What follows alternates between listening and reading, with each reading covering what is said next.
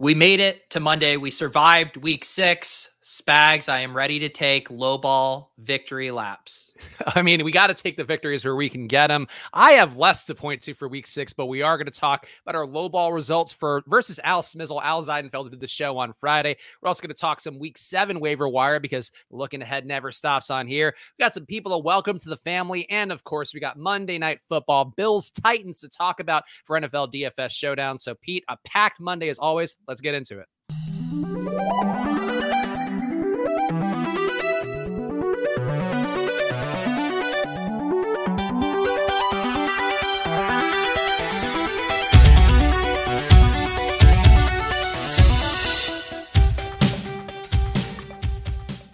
Hello, everyone, and welcome to another edition of Splash Play, the fantasy football podcast for every game under the sun. And once again, I'm Chris Spags, joined by your friend and mine, Peter Overzet. Pete, I saw you had a very reasonable headline on your recap video this morning where you min-cashed and you're proud of it. So how did you do in week 6?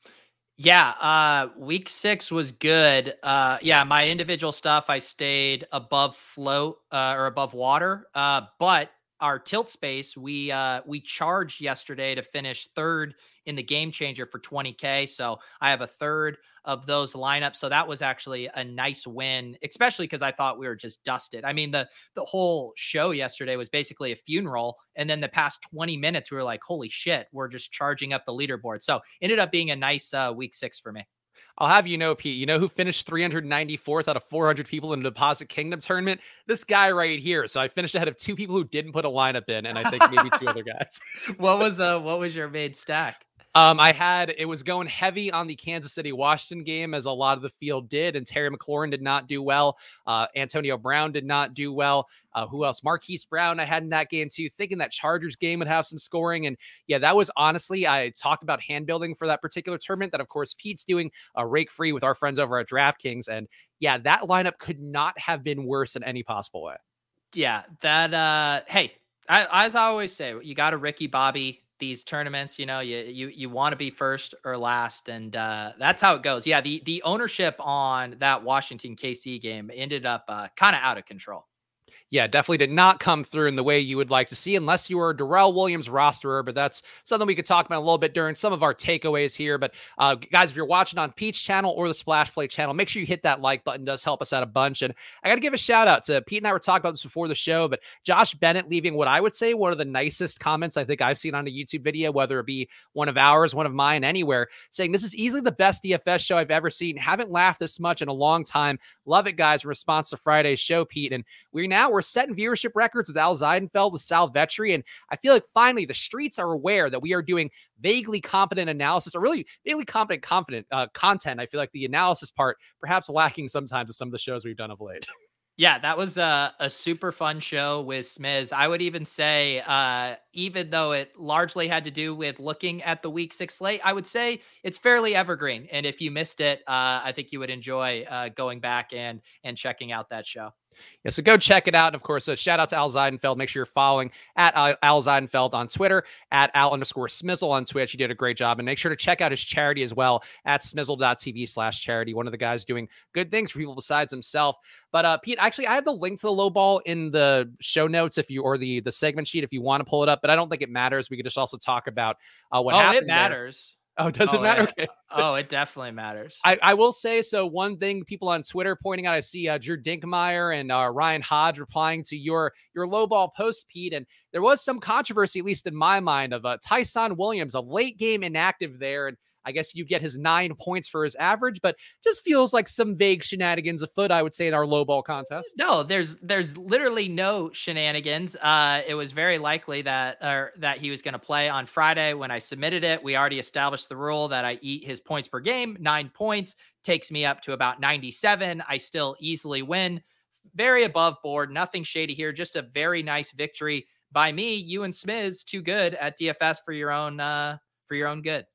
I honestly really felt good about it. I was hanging in there with you. If you want to click my lineup real fast, people can see too. My doomsday that occurred was CeeDee Lamb going absolutely nuts. I do think he was overpriced, but I don't think Pete, and this actually I think might have been why your lineup also bubbled up, but 40 fantasy points from CeeDee Lamb down the stretch, really putting the Patriots away single-handedly in that overtime. Not what I would have expected from this outlay. I feel like the rest of the lineup, though, very fundamentally sound. Yeah, I thought the Jefferson and the Waller and the Nuke picks were all really good picks as far as guys who are overpriced. You also got kind of screwed on Hopkins. He had 3 targets and had 2 touchdowns. So like you can't run worse there. But yeah, the 40 burger is what absolutely did you in there.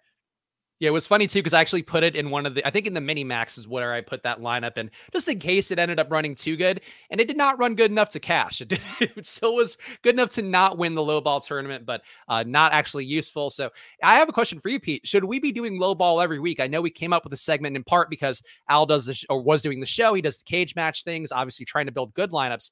And it feels like with the engagement we got on low ball, as well as the enjoyment you and I both got from it, maybe this should be a weekly feature.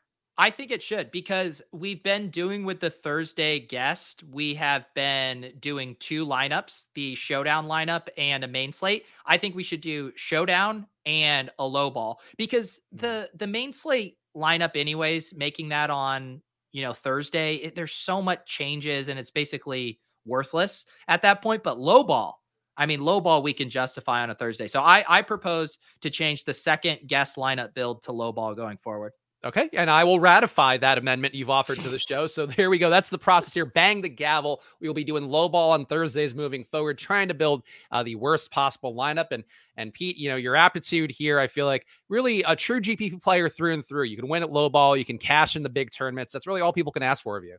Yeah, it's this is definitely my true calling. People were giving me shit about my Burrow to Chase stack. It was fine. It was fine. I do feel good. I bet against Mike Williams just about everywhere. I was telling people not to start him. I played his under on underdog. I played him in the low ball contest. So I do feel good trusting my instincts that Mike Williams wasn't 100% on Sunday. Yeah, so tune in on Thursday. We'll build some more low ball lineups. Maybe we'll figure out if we can let you guys make your low ball lineups against us as well in a free tournament. We'll see how we can do that to make it happen. But tune in Thursday. Of course, we are doing these shows Monday, Thursday, Friday, 2:30 Eastern. So come hang out with us. We're always doing something here on Peach Channel and a Splash Play channel. Also, some plugs to go out right now. We are going to do, I guess, one more giveaway of a viewer guest spot on today's show based on the 5 stars and reviews being given out on Apple Podcasts. So if you haven't done that yet, please go over to our Apple Podcast page and give us that 5 stars and a review. Any kind review on there will get you submitted to really be just a guest on the show, to be able to embrace the possibilities that we did last week along with our boy Frankie. So please go leave us 5 stars and a review on Apple Podcasts. Make sure you're also going over to footballoutsiders.com/subscribe for just under $5 a month. You can get DVOA, a bunch of other great tools and data into your life to help make some better holistic lineup decisions. Better the ones that I made this week. You can get all that data for yourself at footballoutsiders.com/subscribe for just under $5 a month. Get that annual package. So go check that out. But Pete, it's time for some big snap takes from week 6, where we're going to talk about some of the big performances. And one that I thought stood out, which I know the media is talking about a lot, the traditional football media, but 3 OT games. You had Panthers, Vikings, Pats, Cowboys, and Seahawks, Steelers all going into overtime, and all ended up being crucial for DFS lineups in their own way. Obviously, the showdown for Sunday night always going to be crucial when you get some more burn there. But Pete, we can't predict this stuff, and I know on Osmo and when I was doing those shows for years, we talk about that with people trying to pinpoint NBA DFS. Oh, like this game going overtime, like that's crucial when it happens, but you can't figure it out. For football, though, is there any way you could imagine where you might be able to say, oh, this game seems like it has a better shot to stay close, just given the high volume of OT games we've been getting?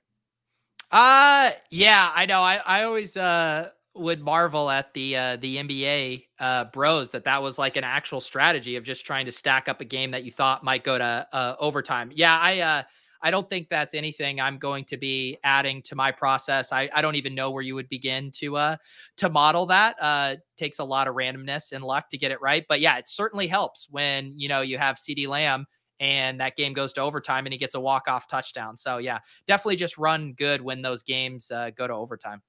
Yeah, I think we're on the same side there. Obviously, it is something that'd be nice if you could pinpoint it. And I think it really more speaks to trying to target some games that have lower ownership. I know that Patriots Cowboys game was one that I think we talked about on this show. And certainly if you went through the ownership projections, the Osmos, the ETRs, the Roto Grinders out there, did have that game being a little bit undervalued despite some guys with decent projections. So I think that's more the ethos there is just trying to target games that have less ownership. And then you hope that things can bubble up, whether it be an outlier performance or one of these OT games. But I think if you are trying to chase an overtime game, probably a bit of a fool's errand, as Pete's talking about there. Other big news this week, Pete, we had Kareem Hunt is going to be out at least 3 more weeks after being a chalk bust versus Arizona, and was one that looked worse during the game where he was being carried out, couldn't put any weight in his right leg. Turns out it's a calf issue, and Nick Chubb's status is still up in the air. So what do you do, Pete, in this scenario where the Browns are playing Thursday night? Nick Chubb rumored maybe to go on the IR before this week, but now they might just need him back in there to have somebody good. And we do have 2 guys behind them that could be also in play with Felton and Johnson. So are you willing to do anything with the Browns heading into Thursday night? Yeah, I mean, I think it'll be a fairly split backfield. I think those guys have kind of defined roles. Dearness Johnson, on early downs will probably get the goal line work. Demetric Felton as the pass catching back. I think they are both going to be probably pretty popular showdown plays and might make some appearances here on our early waiver wire column as well. I think both are fairly interesting. Yeah, so it's something that, definitely for a showdown build going against Denver could be some room for things to happen there. But, we'll talk about more of the waiver wire segment. But if you get any sort of time frame here for a run first team, I know the game script didn't work out that well for Kareem Hunt, which was much to my consternation, as well as large portions of ownership of the field out there. But in that spot, this is a Cleveland team that does want to run pretty heavy. When they have the chance to do that, they will do that. And it could be one of Johnson or Felton having that outlier day, maybe both, depending how the showdown pricing looks on Thursday. The Cardinals in that same game also moved to 6-0 after their 23-point win over Cleveland. And I'm going to ask you this, Pete, and I think you might be on the same page now, but I really did feel like, obviously my low ball lineup did make this thesis as well, but DeAndre Hopkins could not have luck boxed that performance any more than he did with the 2 touchdowns on such low targets. And I really think the Cardinals, to me, a good GPP team, but one where even that performance, certainly not a ceiling effort. It's hard to imagine him getting there if guys like Kirk, Moore, and AJ Green every week are going to keep shaving away bits of his upside. But do you like the Cardinals for fantasy? Like, I think it's hard to argue them as a real life team now, but playing them for fantasy just feels like it comes with a lot more risk than people may realize. Yeah, I mean, I love them for DFS just because, those 3 non-nuke wide receivers are generally all in that same range. They're like always priced 4,500 to 5,000. I never play AJ Green. AJ Green continues to score touchdowns, but I theoretically like having the option to play AJ Green. The nuke stuff is crazy. His price goes up this week. I was just doing my salary review, the first look stuff. I mean, Kyler is up at, I think, 8,400 this week, and they are massive favorites against the Texans. So Nuke, I do think, is the guy that if I had him in season long, I'd be pretty worried because he's just not getting the volume to kind of pay off the price you paid for him in drafts. And I do think we'll continue to see, one of Rondell, AJ Green, and Christian Kirk having big games each week. Now we add Zach Ertz into the mix. Like he's going to see 4 to 5 targets a game. So yeah, I think the DeAndre Hopkins target share is a huge concern. And I don't have time to send out many trade offers, but I would be trying to sell high on DeAndre Hopkins if I had him. Yeah, if you have anybody in your league who's just box score watching, sees over a 20 fantasy point day, doesn't maybe see just the lack of targets in that game, I would agree. I think it's a good time to sell high-ish, I guess is the best way, or as high as you can be with this Cardinals offense. And the Ertz point's a good one too, because I didn't even think about that. But we've talked about the 4 receivers there, just kind of carving enough away from each other that makes some good GPP plays. But guys, you really can't bank on. With Ertz coming in, it does feel like the floor gets a little bit lower, even though the ceiling will probably be where it should have been throughout. One other follow-up question here on the Cardinals for you, Pete. I'm curious to see where you land with it. Do you think the Cardinals were the best team in the NFC? I think the Cowboys have sort of made their case. The Packers certainly still looming around. We'll talk more about them in a second. But the Cardinals for you, do you think they would be your favorite to win the NFC? Man, I don't know. I still also kind of like the Rams. I know that they blew out the Rams when they played a couple weeks ago, but I still think the Rams kind of have all those ingredients, top to bottom, as far as run game, explosive playmakers, solid defense. So I think the tides could turn on that. I don't know if it's just been the kind of the lackluster offensive production. I mean, Kyler Murray was legit, going to be the MVP, and then he's really slowed down. I saw a stat that I included in the newsletter today about how his carries are way down in 2020. This is from Jared Smoley. He had averaged 8.3 carries a game for 41.2 yards. This year, he's only at 6.2 carries for 19.3 yards per game. So I think the Cardinals are still exciting, but I don't know if they are the most kind of balanced team right now that I could see making a big Super Bowl run. The historical anomalies in the chat pointing out the Bucs. They are, I think, still the favorite to win the Super Bowl overall, though my Super Bowl odds are not pulling up too easily for me. So I think that's one to point out. But I think, in some respects, I don't want to say it's wide open in the NFC, but, we've seen the Saints certainly show a ceiling. We know the Packers can be around. I feel like the NFC, to me, you could really make any bet, and I wouldn't really shit on it too much. And I think the Cardinals would be one of those teams as well, where if you can get good odds on them, probably a better shot, I guess, relative to the odds of what you'd want to get out of that, than the Bucs would be right now as the overall favorite. But a lot of teams in the NFC in play, and I think, some of them will find out down the stretch that maybe they're not what we thought they were, but the Cardinals do seem to be very much that team based on how they keep putting beatings down and everybody they're coming across. Speaking of a team getting a beating put on them, the Chargers got smoked yesterday in Baltimore, 34-6, after being overvalued all year, according to Football Outsiders DVOA metric. And this is something that I know we saw in our work Slack chat where they were debating that where to rank the Chargers given the fact they kept winning, but also really, according to the numbers, weren't performing that much higher above average. They were 11th in the league heading into week 6. And this week we saw Pete, Mike Williams, Austin Eckler, massive busts, a Chargers team that maybe got a little overrated coming in, but is it also possible we're just underrating Baltimore and how consistent they've been year after year with no matter how many injuries they have? Yeah, I think Baltimore is solid, and I am excited about Rashad Bateman joining the team after starting off the season on injured reserve. And yeah, I think again similar to kind of what I was talking about with the Rams, I just think they're a really balanced team. Zero doubt and question marks for Lamar Jackson for me. They have all the weapons necessary. I think their defense is fine, and I think they're going to always be a tough out for kind of the powerhouse teams in the AFC. Yeah, I would agree. I think that they are, Baltimore is a team that really has been getting more results in the air than we've seen in a while. We know the run game is still there. They're squeezing everything they can out of their aging running backs with Murray and with Bell and with Freeman all getting appreciable amounts of work. As Tyson Williams, not a factor, unfortunately, for people who were big believers in him to start the year. But I think Baltimore is probably better than we realized, and the Chargers, a team that's going to be that GPP team. Like, it wouldn't shock me to see Mike Williams have a fantastic day at whatever salary is going to be moving forward in the high 7K, low 8K range for DraftKings. And I guess that'd be the question, Pete. Like, if Mike Williams this week is going to be under 5%, or I guess not this week because they're on a bye, but the next time we see the Chargers, would you be willing to take that stab at Mike Williams again at a really lofty price tag, putting him there with Justin Jefferson, Devontae Adams, all these guys we know get the results week in, week out? Yeah, that was it was kind of a bummer. I mean, I think if he was fully healthy, I could understand why he had that price tag, but that was too much. I don't believe Chargers are on the main slate. No, yeah, they're on bye. They're on bye. So yeah, so we don't have to deal with that. It's actually a very interesting pricing week as far as DFS is going on. I was just doing the run through, but yeah, with the Chargers, I think to me it was all injury based with Mike Williams. I still feel pretty confident about his role, and I don't know, Keenan Allen's just not really getting it done these days, and I do think Mike Williams is the 1A there now, so I don't have any long-term concerns with Mike Williams. And my last big takeaway here, and I'll see if Pete has any of his own to throw into the mix, but Aaron Rodgers telling Bears fans, I still own you while beating them 24-14. Justin Fields, not quite ready for the battle, going 16 for 27 for 174 yards, did have a touchdown and a pick, and another pick that was called back, and really just not the best showing for Justin Fields, Pete, but I do feel like maybe some signs of hope. Another 6 rushes for 43 yards, was able to throw the ball downfield a bit more, did create at least one touchdown for Darnell Mooney, which is a positive for sure. But are you, I guess, what were your thoughts of this game overall? Rodgers, I think, embracing the heel role and going against Bears fans, which I enjoy very much to see. But overall, like, it just kind of made me sad. Justin Fields looked like he had a shot to stay in that one. At the end of the day, he's just not ready for prime time in the way that we know Aaron Rodgers is and is going to be every single game.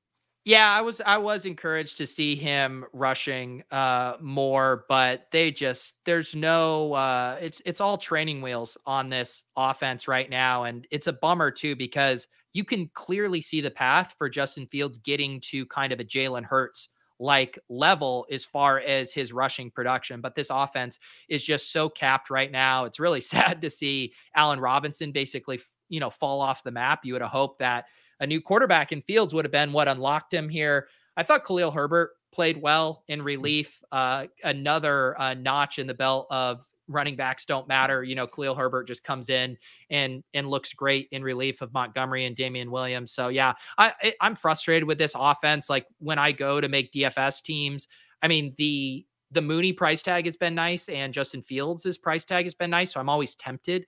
But then you just realize how slow this team plays, how uninspired Matt Nagy's play calling is, just kind of the lack of playmakers right now. And they bum me out. And now they're massive, massive underdogs to Tampa Bay this week in the late slate. Yeah, I'm still a believer in Justin Fields overall, based on the fact that, even with him getting beaten down by what the Matt Nagy play calling has been, for the most part, he is still taking those deep shots or trying to find ways to get himself more of those. One interception that I think was the one that was called back. I honestly was skipping between the games, but he threw one deep ball where he thought the players were offsides, ended up being just a picked off at the end of the back of the end zone. But the fact that he's willing to throw 50-yard bombs and get out there, I think there's still hope for Justin Fields. But at this point, it might not be hope for this year as much as it is for a new coach coming in. Lincoln Riley is really the one that I will always push for every young QB, but somebody coming in saving Justin Fields would be the move that I think a lot of us would like to see.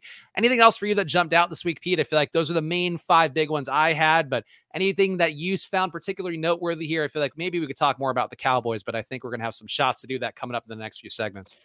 Yeah, I mean, Cooper Kupp continues just his reign of terror, another 12 targets, 2 touchdowns. His usage is just off the charts. And also Darrell Henderson in that game too. I think just looking back, I know when they had that Sony Michel trade, myself included, was a little spooked. And there was a lot of chatter like, hey, this could be a 60-40 type split, even 70-30. And no. This is fully Darrell Henderson's backfield. He scored on the ground and a receiving touchdown as well. So I thought he looked good. And yeah, a couple other notes, but I will save them for maybe some other segments here. One other one I'll mention, Courtland Sutton, led everyone in air yards in week 6. He had 243 air yards, even left some points on the table as well, where Bridgewater missed him for another easy touchdown. And I think it's an interesting subplot because Jerry Jeudy is now eligible to return sometime over the next 3 weeks. And I'm curious to see kind of what happens to that offense, because Jeudy looked really, really good in his first few games before he got hurt. And now Courtland Sutton and Noah Fant are really coming into their own without Jeudy in the offense. I don't think Bridgewater in this offense is good enough to support all 3 of those guys at an elite level. So I'm kind of curious what gives when Jeudy comes back.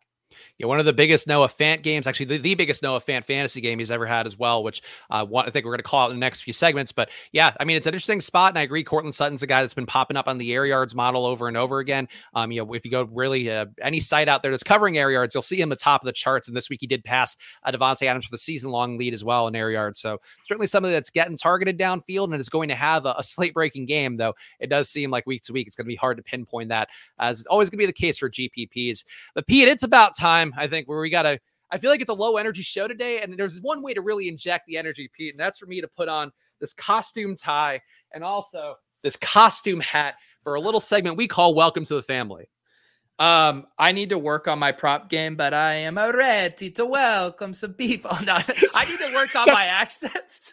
That was full Mario. You can't go full Mario, I think. You're right. No. It's some more like this. All right. I'm easing into it. Okay. I was actually at my sister-in-law's house last night for my little nephew's christening, and her family, her husband's family's from Sicily. So I actually feel like I'm ready to do this. Oh, proud Siciliano. That's always nice to hear. But Pete, I feel like last week you were doing more of like a guy on the corner who's somebody's uncle. This week you're going more of a kind of a swarthy Furio style from The Sopranos Italian. So we'll see what comes out in this segment. Welcome to the family, with, of course, with Italian culture back in the mainstream, not just in Pete's life, but also The Sopranos back in vogue. And we got Mario back in the world as well, with Chris Pratt voicing him. So it's our time to capitalize on both my Italian heritage and Italian culture being back in the mainstream once again. And Pete, seems like you're already in character, so why don't you go and indulge yourself in the finest whims of the Italian lifestyle?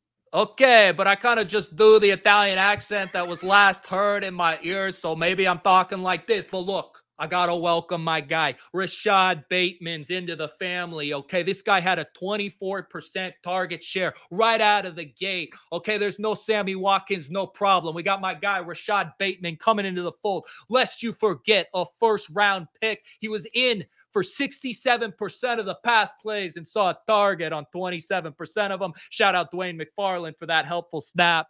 I am very excited about Rashad Bateman. I want to give you a big hug, a big kiss, and tell you to get into my lineups and start putting up fantasy points. Look at you quoting some real numbers here. And also, Pete, I thought about your nickname a little more. Obviously, the name we should be going with, given your career choices, the content you do. Petey Overs. You're all about the overs here, all about the big numbers. And that's one. Another guy who's all about the numbers, also about the Italian lifestyle that we like to see. Rich Bisaccia, who I'm going to call Big and Rich, even though we're not big on the country music in the community. The name fits if we're going to welcome him to the family. 10-point victory in Mile High. Push the ball downfield to Henry Ruggs. Henry Hill, Henry Ruggs. It don't matter. Rich Bisaccia is going to be there chucking it downfield. If not himself, having somebody else do it for him. And that's what you want to see, Pete. He's not only creating the offense for his guys, for his family, but also the other families, the 5 families sitting at the table in the NFC West, the AFC West. They're all going to be there participating as well. Noah Fant, biggest fantasy day of his life. Cortland Sutton, air yards out the wazoo, Maron. My God, that's Big and Rich for you. That's the lifestyle with no John Gruden holding things down for me and my family. My God, you're good at this. It's almost like you're Italian through and through, Spags. But let me tell you, I got a guy that I want to welcome to the family. I want to give him the biggest bear hug that he can barely breathe. And then I send him back out on the field for these touchdowns. And that's none other than Darrell Williams, the backup running back turned starting running back for the Kansas City Chiefs. Okay. No Clyde Edwards-Helaire, no problem. Okay. My guy Darrell comes in and does it all. 21 for 62 and 2 tutties on the ground, 3 for 27 through the air. I'm telling you what, I don't miss Clyde Edwards-Helaire. Does anyone in Kansas City miss Clyde Edwards-Helaire? Because I don't. I think Darrell Williams is our generation's Clyde Edwards-Helaire, and that's not necessarily a good thing, but this week it was. I love Darrell Williams. He's the man. You remove CEH, we boost this boy up. And Evan Silva gave him the nickname the Mentor, and we're all about mentoring in the Italian community. You got to have your seasoned veterans in the mix. You got to bring the young guys along, and there's another guy you could also call a mentor too, AJ Green. And normally we don't like AJ Soprano kind of ruined the bit there, but AJ Green, been around for a while, and here he is week in, week out, 17 fantasy points, hitting Petey Overs 3 times this year so far, Pete. Over 17 fantasy points, and I know you're down on AJ Green, but when he brings that sweet stuff into your life time and time again, I mean, Maron, he might be better than DeAndre Hopkins. I think we could all agree there in our family. No, we can't agree on that, okay? All right, this guy AJ Green, he's about 1 year away from sleeping with the fishes. He's going to take an eternal dirt nap any one of these days. Get out of here with this shit. Maron, Pete, you got one more for me, or do you want me to take one more here off the table? Welcome into the family.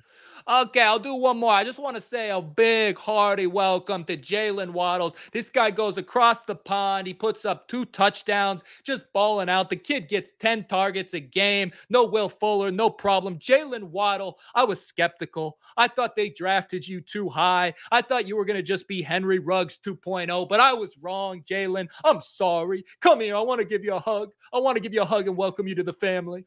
It seemed like he's not waddling, Petey. He's, in fact, running to get those passes from Tua. And he's got to run because Tua's throwing them all over the place, spraying like Jimmy Knuckles when he's trying to run a gun. That's why his name's Jimmy Knuckles, because he's got mostly knuckles, not very good at guns. But the guy that I'm going to welcome to the family, last of all, CeeDee Lamb, who we're going to call in the family Sausage Ragu, because he can't have a good sausage ragu on Sundays without a little lamb in the mix. And he sort of ruined Spags' low ball team, but had 9 catches, 149 yards, 2 tutties. And you know what he did? He waved goodbye to the defender, waved goodbye to Bill Belichick. And when you're going to go at a Don, you got to make sure you don't miss. CeeDee Lamb, Sausage Ragu does not miss. Welcome to the family, CD. Chepale, what balls on this guy? I'm out on Petey Overs. Oh my God. All right. I need to study up. I need to come more prepared. You're running laps around me in the character work department. It's honestly, if all of our bits were things personal to me, that I would really be doing a lot better in our character work. If only I had a soothsayer at some point in my life, I'd be crushing it on Thursdays. I'm legitimately impressed. You're very good at that. Thank you. Well, either way, should I just keep the hat on the rest of the show? I feel like I think you should do the entire show like that.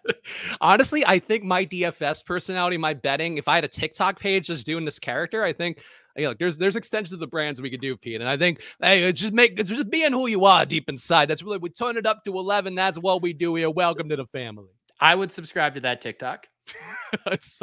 Honestly, you just want me to embarrass myself publicly, I think, even more than usual. True. Probably true.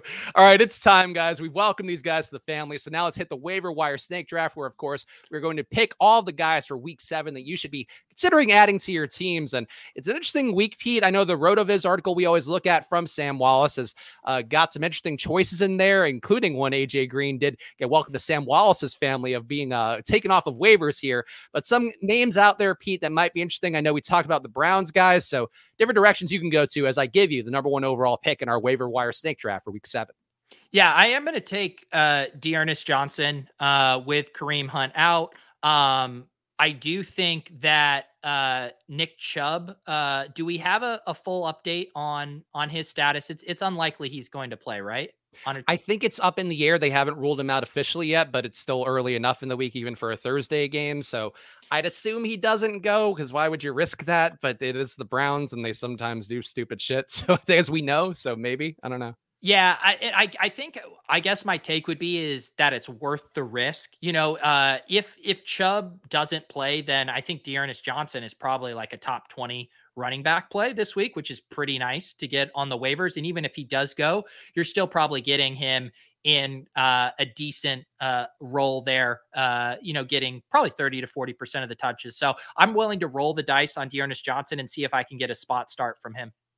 All right. Well, I guess I just think relative to the thesis of what we try to accomplish here, I would take one Demetric Felton here just to leverage off of that play. And because he is a pass catching back, a guy who maybe won't get, as Pete mentioned earlier, won't get that end zone look, won't get the red zone looks quite as much, but can be a guy who has use, especially in PPR formats. So I think for me, taking Demetric Felton would be a decent consolation prize if you are not going to get D'Ernest Johnson, and probably worth keeping in mind. I guess this would be a question for you too, Pete. How much would you spend on these guys? Because it could be a very short turnaround for these guys actually having, sort of usefulness for a few weeks.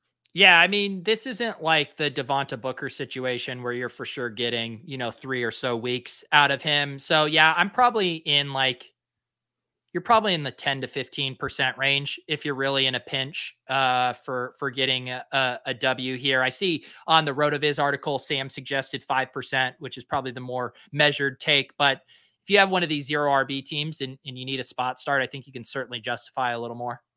And I will, because I have the turn pick as well, I will take a guy that Pete pumped up a little bit. And I think I was encouraged by the early results enough. Rashad Bateman coming in. No, that's who I want. I almost took him number 1. I didn't think you'd take him. I just had to. I mean, there really aren't fantastic options. And I do think Bateman, 6 targets in an offense where Lamar, we know, has been throwing the ball deeper downfield. Sammy Watkins, I think hamstring issues have been haunting him pretty much everywhere. So we could see him certainly miss some more time. And I think, the bounce back is going to come from Marquise Brown. The week to week is still going to be there for Mark Andrews, who's been getting a lot of work with Sammy Watkins out. But Bateman, 6 targets, hard to argue with coming in. And he's cheap enough, Pete, where I think, sharp guys like you might be on him, but people in a season-long league, you probably get him for pretty cheap.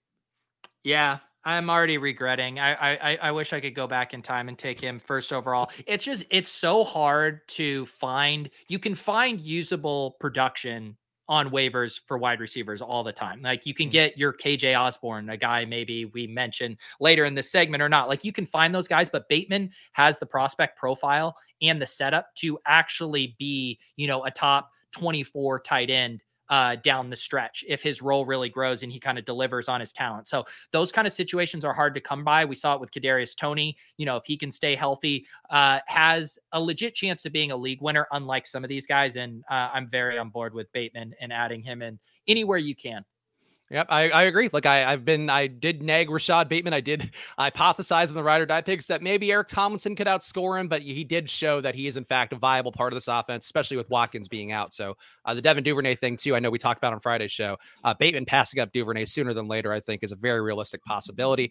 Pete, you get 2 picks now though, so follow your heart. Who would you want now that I've so gloriously claimed Rashad Bateman all for myself? I'm just gonna rub them all over myself. Yeah, let's keep with the Browns theme here. I already took Dearness Johnson. I'm going to take Donovan Peoples-Jones. He has 9 reception and 11 targets over the last 2 weeks. Obviously, he had that big Hail Mary touchdown, which really boosted his stats, but just kind of the underlying usage is good. And they really need playmakers to step up. We saw even Odell was out of the game for a little bit with his shoulder injury. It doesn't sound like that's going to limit him, but you just never know with that kind of stuff. And with Hunt out, and if Chubb's out, like, some of these guys have to step up and make plays. And DPJ has been a guy who's been making plays. So I think he'll be a decent kind of wide receiver 3, wide receiver 4 start here on Thursday night. Yeah, he looked pretty good in that game. Obviously, you're not going to expect him to get quite the target workload or the touchdown workload, but with Landry being banged up still, and honestly, Landry being back in, there's enough room to have production for multiples of these guys, especially if the running back situation does get ugly for a bit. So Peoples-Jones, all the hype coming in the preseason, I think, starting to pay it off a little bit. Pete, you got one more pick here. Who you want it to be? Yeah, let's see here. I think I'm going to do another running back. I'm going to go ahead and I think I've probably picked him a few times or I've touted him. I love Ramondre Stevenson. I was thinking about even leaving a spot open for him in my DFS lineups if Damian Harris was out yesterday. Damian Harris ended up playing, and that's why it was pretty encouraging to me that Ramondre Stevenson still got a decent amount of work. He caught a wheel route pass. I don't know if you're watching that game yesterday, where he just went right out of the backfield. And I was like, okay, this is pretty interesting usage here, because we know he looked explosive as a rusher in the preseason. To be able to have kind of like the pass catching chops to catch a wheel route, 20 yards downfield, was pretty encouraging to me. And I still think with this Patriots backfield, stuff can change on a dime. And I do really think Ramondre Stevenson has kind of pretty unique upside in this offense if you're willing to kind of deal with a few more messy weeks of being in a committee. But the fact that he's getting that pass work, and I think is just a naturally more explosive runner than Harris, has me pretty intrigued. Yeah, and I think too, you could see if you follow any New England people on your timeline. I know Pete is there locally, so you can just go out to the street and ask people, and they'll tell them. But they are really not enthusiastic about seeing Brandon Bolden continue to get work out there. And if Stevenson can be a pass catcher, can get those, those deeper routes, can be even just getting those James White checkdowns, like he does have use in that offense. And really, it's going to be up to Bill Belichick deciding to use him, which we know can be a thorny thing to try to keep an eye on and figure out moving forward. But I agree, Stevenson to me just looks like a very talented back in a way that should complement Damian Harris moving forward. So we'll see how that goes. For me, I will take a guy that you mentioned, and he was so close to coming through for me on the ride or die pick. And Pete, this is one of those things where we don't talk about this as much, the machinations of the game, but boy, you fucked me on that Vikings wide receiver core, because you made me I had KJ Osborne outscoring Justin Jefferson. That looked good. And you're like, no, it's only a 10-pointer if he also outscores Adam Thielen. He didn't outscore Adam Thielen, but KJ Osborne, I think, is a really good waiver wire pick, and he should be owned over 80% in ESPN leagues now, but he's been getting steady work. He's going to be there every week that you see Jefferson and Thielen kind of come down. And we saw, he can have an up week even with Thielen having a really outlier effort for himself. So I'm really encouraged by KJ Osborne. I think, you could tell just by watching him on the field, watch the tape here. But still, KJ Osborne getting the work, running the routes. I think that is something that can pay off at least until Irv Smith is back in the mix, taking some of that away. Yeah, all I heard was that you tried to sneak a fake 10-pointer through, and I rightly made it a proper 10-pointer with the Adam Thielen hurdle as well. I mean, you made it more difficult, and you were correct in doing so. So at the end of the day, this is a results-based business, and that's what it was. But I get one more pick here, and honestly, I feel like this is where it starts to get a little thin, but I will go to we'll go to Devonta Freeman. I think the pass game work for him is encouraging. The weird split here at running back, I think Latavius Murray is still the guy you'd want the most, but he could easily, I think, supplant Le'Veon Bell. Can Devonta Freeman if he just is a little more spry, and Bell kind of duplicates a little more what Latavius Murray is doing at this point in his career. Bell not running routes like he used to be in his Pittsburgh Steelers days. So in this spot, to me, I think Devonta Freeman useful in a Ravens offense that's really agnostic about who's scoring. I think you could see Devonta Freeman bubble up. So really more of a desperate move more than anything, Pete, but I feel like Freeman could have some use. Yeah, I really want it to be Tyson Williams, but it seems very much like the team does not trust him whatsoever, as evidenced by him being inactive now, I think, back-to-back weeks. So, yeah, if Latavius Murray misses time, it's definitely going to be Freeman leading the backfield there. All right, what do you want for your last pick here in our Week 7 waiver wire snake draft? Yeah, I'll list a guy that actually probably should be higher. He's barely sneaking into our criteria here of being available in more than 80% of leagues, but Ricky Seals-Jones is still available in 80.9% of leagues. He played 100% of the snaps yesterday. He is exactly who Logan Thomas was in this offense, albeit maybe not quite as exciting of a talent, but 15 targets, 99 yards, and a score over his previous 2 weeks. So that kind of steady production is just very hard to find at the tight end position. You know, you're normally dependent on touchdowns, but with his role, he has a pretty nice floor as well. So interested in him, also interested in him in DFS. His price only went up to 3,700 this week. They play the Packers. I think it's another nice spot for him. One guy that I feel like we should mention too, just because I really don't know what to make of him, but I'm leaving him off here just because I don't have the confidence level. But Jamal Agnew, we saw have a pretty nice day in London for the Jaguars, and he has been getting a decent market share with DJ Chark out. And I know you are as much of a Jags expert as anybody, Pete, that Laviska Shenault, of course, still a functional part of that offense, maybe more functional than he was when Chark was there. Same thing for Marvin Jones. And would you consider taking any Jamal Agnew, or do you think this is kind of a false flag from a guy who's been and also ran in the league for the last few years for pretty good reason? Yeah, Jamal Agnew is not the kind of guy that I'm generally adding to my lineup. I mean, Laviska Shenault still had 8 targets. Yeah, I get it if you're desperate, but I don't know if this offense can support, 3 to 4 guys. I mean, of course, you have you have Marvin Jones. Dan Arnold has been playing well for them, and then you're going to have Viska. So, yeah, I don't know if I want to be dealing with the fourth option on the Jags, but I get it. 13 targets in 2 games is definitely worth pointing out. Yeah, I think to me, it feels more like one of those things that'll pop up when you have Dan Arnold getting integrated, when you have a guy going out. It's something to me where I don't have the faith in Agnew, but I think another guy that honorable mention maybe for Jamal Agnew if you wanted to really get deeper at wide receiver. But we got a few more minutes here, Pete, and I feel like we can do maybe a lineup build as well for the Monday Night Football. But first of all, let me pander for likes real fast. If you're watching on Pete's channel or on the Splash Play YouTube channel, make sure to hit that like button. It does help us out a bunch, helps us get seen by more people and keep the momentum up from our last few really fun Friday shows that we've had.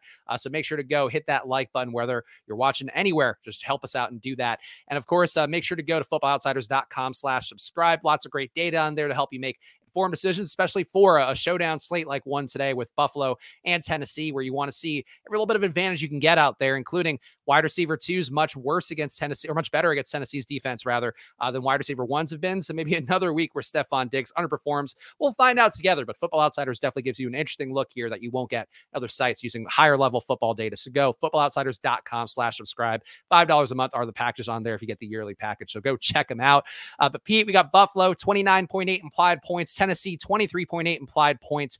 And it's a game where we know Buffalo's been really good. Tennessee has been underperforming time and time again. And Tennessee running into a buzzsaw potentially of a defense for Buffalo in terms of DVOA, giving up 43.2% less production overall on the year compared to what would be expected from an average team. So with that in mind, Pete, what would be your ride or die pick for this Monday Night Football game? And then maybe we could build a lineup after.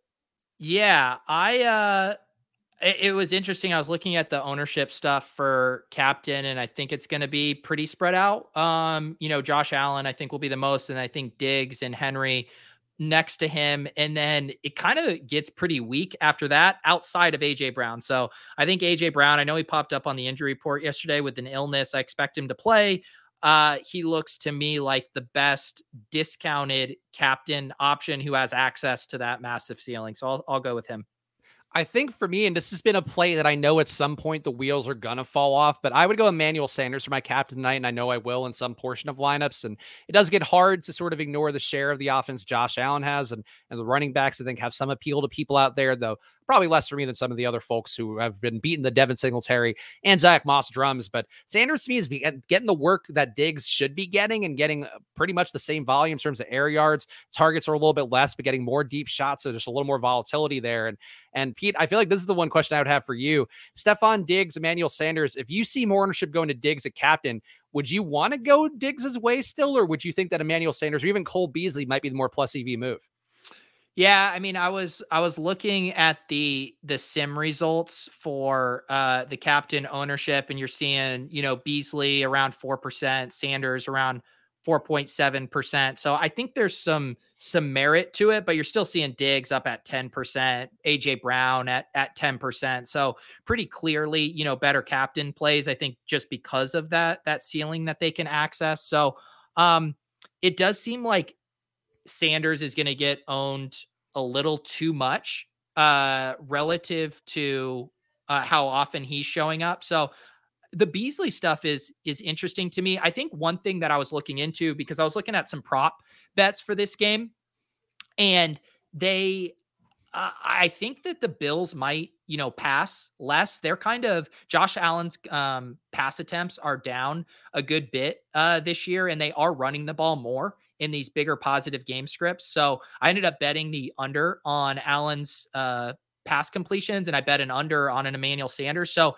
I'm just a little less bullish on the ancillary options for the Buffalo pass game, and I'd almost prefer to play it through garbage time Titans. Yeah, I that's a reasonable way to look at it. I just like Sanders a lot, and I think the fact the price tag hasn't come up enough. Though it is worth pointing out, Diggs under 5 figures for the showdown on DK tonight, I think is interesting, given the fact that we saw guys like Deontay Johnson be a little bit overpriced yesterday. We've seen receivers starting to bubble up a little bit more in terms of that ownership, but I don't know. For this spot, to me, I think that going to Emmanuel Sanders' way, just cheaper, more appealing move. And according to the Osmo ownership, it does look like Diggs. I know, Pete, you mentioned some numbers. They have Diggs being 15%, Sanders being under 6%. Maybe that's a little bit loftier, favoring Diggs in the historical sample size. But I think the public is waiting for this Diggs breakout day. And separate question, Pete, and if you could pull up the lineup build so we can do that real fast too. Yeah. Would you play Derrick Henry at captain at all? Because the field's going to have him at the number 2 overall ownership, it looks like, based on what I'm seeing, or at least 2 or 3, it looks like. And I think out of all spots here, this is the one where he can get game scripted out in the most uncomfortable way, where I would not want to have him as a captain. Yeah, I mean, the only thing is, I've kind of changed my tune on him getting game scripted out now that he's catching passes. That was another one of my bets that I did in the underdog pick'ems. I took his over 16.5 receiving yards. Last week, he didn't have any catches, but they, you know, were absolutely just destroying. He had 3 touchdowns on the ground, where his receiving usage has been actually pretty good in games this year that are relatively close or they're trailing. So I actually don't mind Derrick Henry in the captain. You know, looking at the Run the Sims, 19% frequency in the captain spot, and his ownership is going to be down around 12 or 13%. So honestly, a positive leverage situation. And I'm less spooked by Henry's pass catching role than I used to be. Yeah, I mean, I guess that there are some stories you could certainly tell there, where maybe Tennessee does get the lead a little bit earlier, perhaps with a Henry or an AJ Brown touchdown, or Julio, if you really do want to go that way. As I know, some of the guys in chat do want to go. You know, that's definitely a different build approach. I just worry with Henry that at that price tag, the lineup you're going to build is going to be looking a lot less attractive. And yeah, it's an interesting question to ask, but I guess we can answer it for ourselves by building this lineup here. And Pete, I'll let you take the first move here. If you want to go with a captain or a flex guy, let's do that. But let's build a lineup, and you know which way I want to go, so I'm ready for you to go a completely different direction to ruin my Emmanuel Sanders sakes. Let's see here. I mean, I think there's a lot of different ways. I don't want to do Emmanuel Sanders at captain though. What is wrong with Emmanuel Sanders? He's been running so good. He's been very effective on the year. Like what? Why no Manny? Why no Manny? I gave my whole spiel about why I thought the Bills passing game wasn't necessarily the way I wanted to play it through the captain slot. But I'll let you leave the door. I'll just put Derrick Henry in the flex, and I'll let you decide on captain. Okay. Well, now I feel like I can't completely spit in your face, but I feel like I have to, because I think it's the right move. Emmanuel Sanders at captain, cheap enough, gives you salary to play with. I just think that's the move. So I'm going to say put Manny Sanders at captain. Wow. I can't believe it. I feel like I'm disrespecting you in a way that normally reserved for you disrespecting me, but I just feel like Manny Sanders, I find it hard to believe he won't be the captain tonight. What I'm going to do is I'm going to pander to one of our loyal viewers and commenters, Joshua Frick. Joshua pumps Julio Jones on every single show. He loves Julio, and I would be remiss not to get his boy in this lineup. I personally don't have very strong feelings one way or the other on Julio Jones as of this moment, but 6,600, that price tag isn't bad. I do think the Titans are going to be throwing a lot in the second half. This one's for you, Joshua. Julio Yeah, Jones. Joshua defending the wall there in chat, helping protect us from the guy with one account who always pops in and is taking some creative takes on being insulting to us. But still, we appreciate that a bunch. So I'm on board with your Julio Jones, and still him coming off the injury, we know that's going to drop the ownership in a way that could be certainly helpful to look at. I will say for me, then I think we got to get Josh Allen, right? There's no like the odds of Josh Allen not being in a lineup, whether it be a captain or utility, feels pretty low, I would say. Yeah, I mean, I don't hate it, but we're gonna have to really punt it off with some salary here after we go with the Allen Sanders. Um, how much is McNichols? McNichols at 3,000. Okay, yeah, I'm gonna do Jeremy McNichols again. I know this is double with Henry and that, but I think it'll be pretty unique. This is like 180,000. 198,000 person tournament. So going to running backs, and he's been getting a ton of targets 2 weeks ago against the Jets there. He had 8 targets. So I'm going to toss in Jeremy McNichols because we absolutely need to save some money right now. And I would say too, like playing him with Henry, probably going to be duped less. Playing him in lieu of Henry probably will be a little more of a common build. So I think that's a decent one though. $3K for McNichols seems kind of an outrageous price tag. What do we have left here? 3,300. Yeah. Somebody said Gabriel Davis bounce back week. I don't know that I've seen anything that would make me feel that way other than the fact that he's still getting like 25 snaps a game. But at that price tag, Pete, we've had some success with Gabriel Davis in the past. Maybe that's the move. I think so. Like, I don't think you want to single stack Josh Allen. You know, if Josh Allen gets there, there's going to be at least a second guy there. So I don't mind the thesis of the Gabe Davis play. Is there any world tonight where you would play Dawson Knox with the field at just shy of $8,000 in a showdown? Man, that is so expensive. His role has been really good, but even last week he kind of got there on the big touchdown play. So I don't think he is going to end up being, a very good play. He's barely showing up in these optimals, only 15% total in lineups at that price tag. It's very pricey. Nathaniel saying, play Trubisky, you cowards. I don't think they're going to get that much of a boat race. I think would be unlikely for. I never play a backup QB. I know that's something people like to do if they're playing 150. I just think that's such a narrow margin of possibility that it's just not worth any sort of money being spent on that at all. Yeah, Joshua also brought up Bullock. I was seeing him in some of the optimal lineups, but my thing is if you're playing the Titans as, losing by, 7 to 10 points, I generally don't like playing kickers on losing teams. I think I'd rather go the Tyler Bass direction if I'm playing it through the Bills. But I think there are builds if you're playing the Titans to win where Bullock could make some sense. Yeah, Tennessee, I think you'd have to expect them then to defend the red zone better than they have. They've been 21st in the league, 21st in the league. Excuse me, it's Monday. 21st in the league against red zone attacking teams right now. So it looks like, according to DVOA, 6% worse than average against the red zone defense. So that's something to keep in mind with them. Probably not the most likely, but I think kickers certainly undervalued. I know Osmo talks about that a lot. People just don't play them enough in showdowns. Don't play both, though. That's one thing I always do in the cruncher level. Only take one kicker, one defense. You are going to go that way. And Pete, I feel like we made pretty good time here. So let's do the drawing real fast of who we can have on as a viewer guest. And now we still have a couple of golden tickets lurking out there. We had _ Alex last week who has one. I know Chris Kennedy, who had a kid recently. If he's out there, you still have a golden ticket to join the show. But otherwise, I think no new reviews. So we can just spin the wheel and make the deal. Yes. And I added a couple of the tweets that I saw. If you put your name, I saw Tim and I saw Josh, his handle. So I added them. If there was anyone else who sent a tweet that I missed, please let me know. But let's shuffle up and deal and see who is going to be the next guest. I will not try to guess where it's going to land. I have learned my lesson. Oh my goodness. It's none other than our accountant. Oh, good. So he gets to do work for under a fair wage, and then he also gets to do a show for free. Wow, Willis is awesome. Come on down. Though honestly, I think we were gonna have Willis on at some point in the year anyway, weren't we?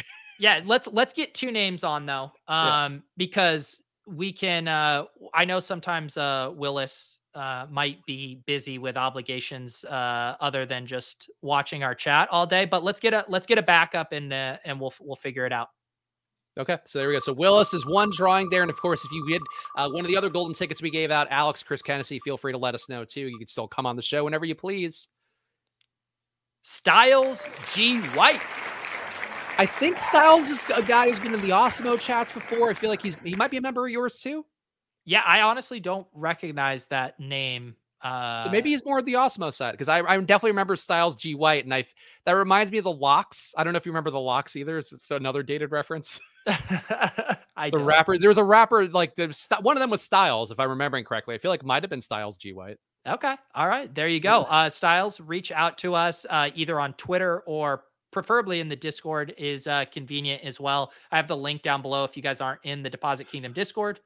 Go ahead. Oh, actually, I'm exposing my stupidity. Styles G. White actually was a former defensive end for the Bucks who was drafted in 2002. Okay, there you go. I can look on the full poll here from the iTunes review list to see if I can glean any other information. Styles G. White said, by far my favorite fantasy football podcast. The balance of humor and quality information for fantasy football is rare, but Spags and Pete get it done. Apologies for being late in signing your guest book, guys. So this was one of our guys from last year when we were doing the guest book bit. Yeah. So there you go. So shout out Styles there. And yeah, people correct me, Wallace in chat, saying Styles P is what I'm thinking of from the Lock. So I've mixed up my Styles. I think that Styles also had an S instead of a Z. Either way, though, Styles and Willis will hopefully be on the show on Thursday, and make sure to DM us. Willis knows how to contact us. But Styles, if you're watching this, DM us at Splash Play Pod so we know how to get in touch and get you on the show. Pete, you're going to do a showdown cram tonight, I have to assume. But what else has going on? What's going on in your world besides people needing to follow you at Peter Overzet? Yep, I'll do a showdown cram tonight. I pushed it back. Normally been doing 7:30. I pushed it back to 7:45. Needed a little bit more time tonight. So yeah, you guys can swing by then if you guys want to see what the sim results are looking like and the best tournament plays.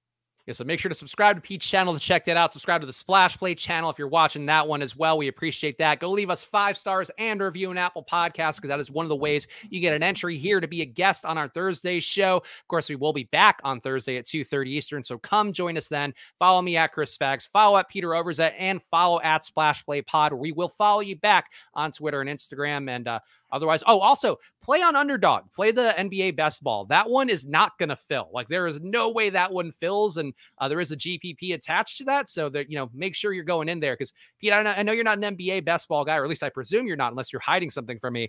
And honestly, pretty fertile ground right now to make some good teams and also have a good chance of winning some money. Yeah, we talk about it with the DraftKings Rake Free League. Overlay is the other way, other thing you should always be hunting out as a plus EV fantasy player. So yes, I need to get in those streets. I've been so busy with football. I actually wanted to do a randomizer basketball draft on Underdog. Maybe I'll get my shit together. Although when does the season start? Tomorrow? Tomorrow, yeah. Yeah. So actually that's not going to happen. But it was a good idea. It was a nice thought though. It was a nice thought. But play over on Underdog, use your promo code Pete when you're depositing. And shout out to Willie K and Ashton Coates, who just are tuning into the show. Good news, guys. Scrub all the way back. And it's like we're starting all over just for you guys. That's what we want to see. Beautiful thing about the internet is these archives live. For better or worse, they will be up even when we finish the live stream. Yeah, come join the Italian bit. Welcome to the family. That's really the one that's coming up on the show. That's going to be really fantastic if you're starting over from scratch. But we appreciate you guys being here, and we'll see you guys Thursday, 2:30 Eastern. So enjoy your weeks and catch you soon.